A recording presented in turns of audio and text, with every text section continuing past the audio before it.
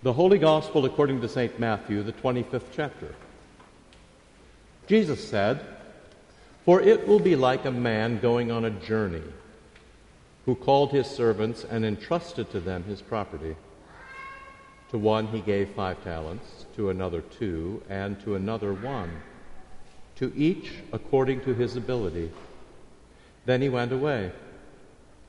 He who had received the 5 talents went at once and traded with them, and he made 5 talents more. So also he who had the 2 talents made 2 talents more. But the one who had received the 1 talent went and dug in the ground and hid his master's money. Now after a long time the master of these servants came and settled accounts with them. And he who had received the 5 talents came forward, bringing 5 talents more, saying, 'Master, you delivered to me 5 talents. Here I have made 5 talents more.' His master said to him, 'Well done, good and faithful servant. You have been faithful over a little. I will set you over much. Enter into the joy of your master.' And he also who had the 2 talents came forward, saying, 'Master, you delivered to me 2 talents. Here I have made 2 talents more.' His master said to him, 'Well done, good and faithful servant. You have been faithful over a little. I will set you over much. Enter into the joy of your master.' He also who had received the 1 talent came forward, saying, 'Master, I knew you to be a hard man, reaping where you did not sow, and gathering where you scattered no seed. So I was afraid, and I went and hid your talent in the ground. Here, you have what is yours.' But his master answered him, 'You wicked and slothful servant. You knew that I reap where I have not sowed and gather where I have scattered no seed? Then you ought to have invested my money with the bankers, and at my coming I should have received what was my own with interest. So take the talent from him and give it to him who has the 10 talents. For to everyone who has will more be given, and he will have an abundance. But from the one who has not, even what he has will be taken away. And cast the worthless servant into the outer darkness. In that place there will be weeping and gnashing of teeth.'" This is the gospel of the Lord. In the name of Jesus. Amen. And they have it. Riding the election wave with interest, we've been waiting to say something like that. The Senate, they have it. The White House, he has it. That's an outcome when our American government structuring comes around. There are the haves and there are the have-nots. We might like it, we might not. But that's what we expect, and we're disquieted until we get it. Because we know that's how kingdoms go, with demarcation between haves and have-nots. In all of that, of course, it's hard to find an abundance whose counterpoint is not loss, and a joy that is not paired with some form of schadenfreude. Winners stand opposite losers. The haves have what they have because the have-nots have it not. Jesus' parable of the talent comes as the second part of his answer to a question about the ultimate coming of the kingdom and what that's going to look like. How will having go when the kingdom of heaven comes around? Where will the lines of the haves and the have-nots fall?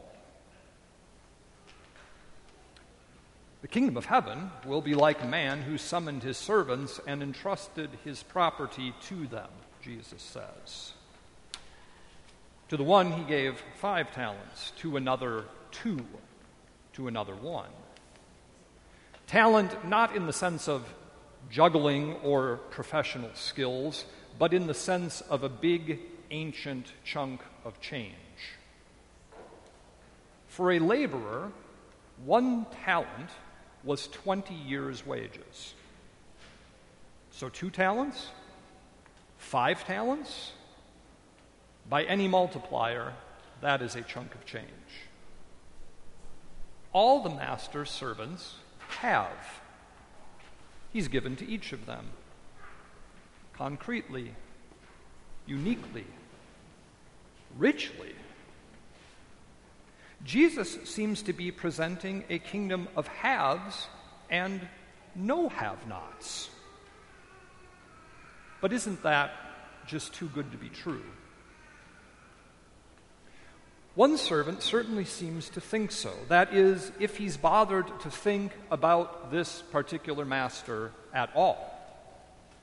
Sometimes things just seem so basic that we just, know what we know. The servant with 1 talent has a definite, formed opinion of the master. He's a thug. He's a have.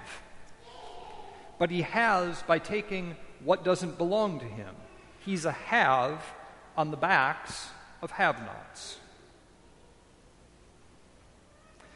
Did this servant miss the fact that his master just handed him a cashier's check for the equivalent of 20 years of wages? No. He thinks that all the haves have by way of taking. So he must be especially wary of this generous giver because he must want something really big. He projects his view of the only reality that he knows onto his master.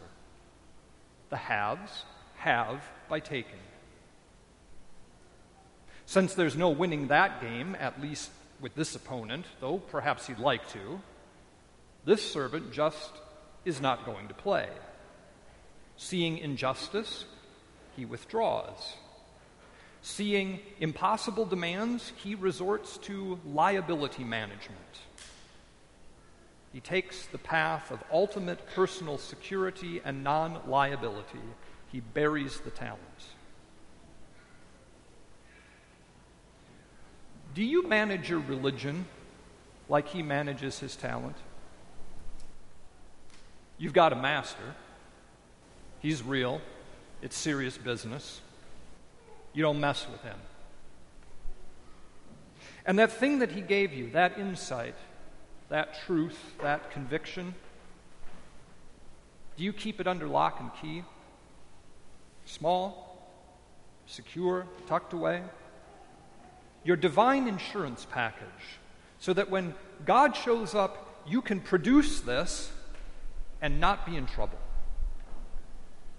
For the most part, or as our text says, for a long time, your religion does nothing. And then it gets God off your back.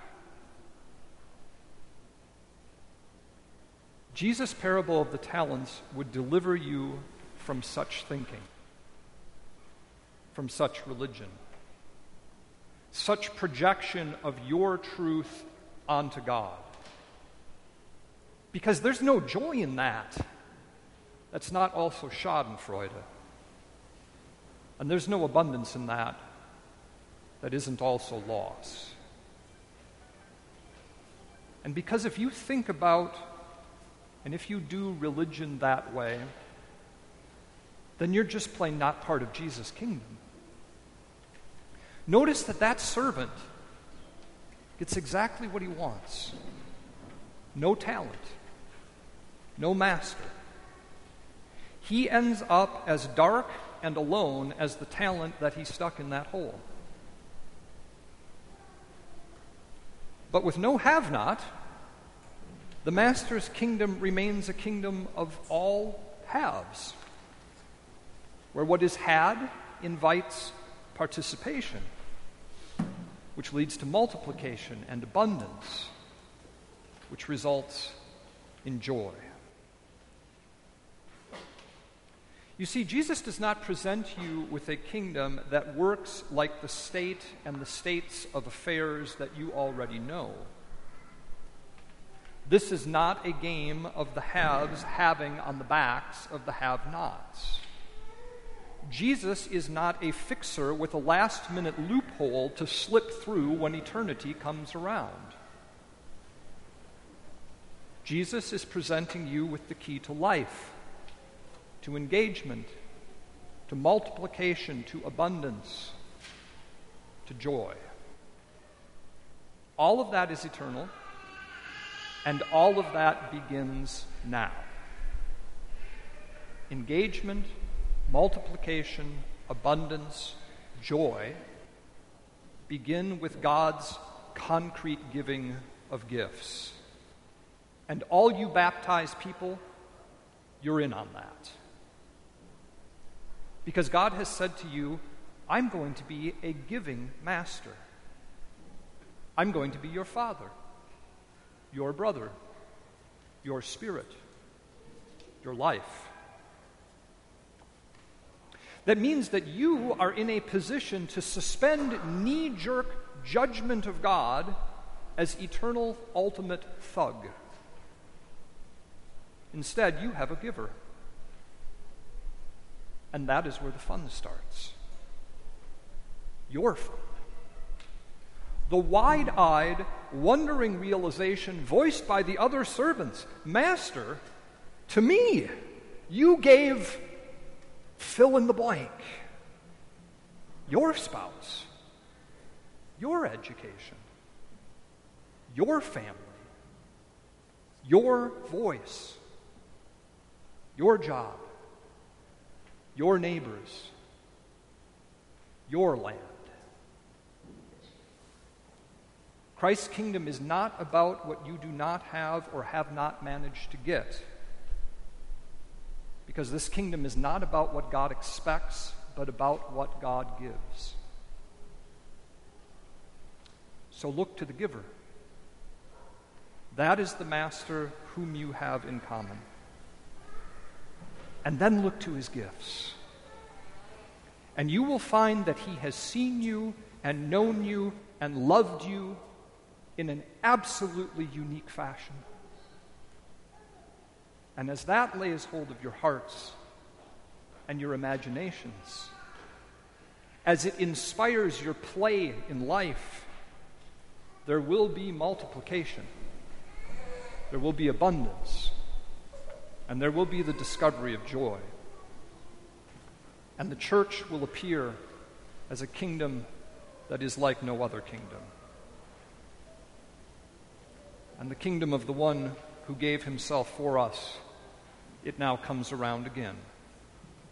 And we will have him in his body and his blood. In the holy name of Jesus. Amen.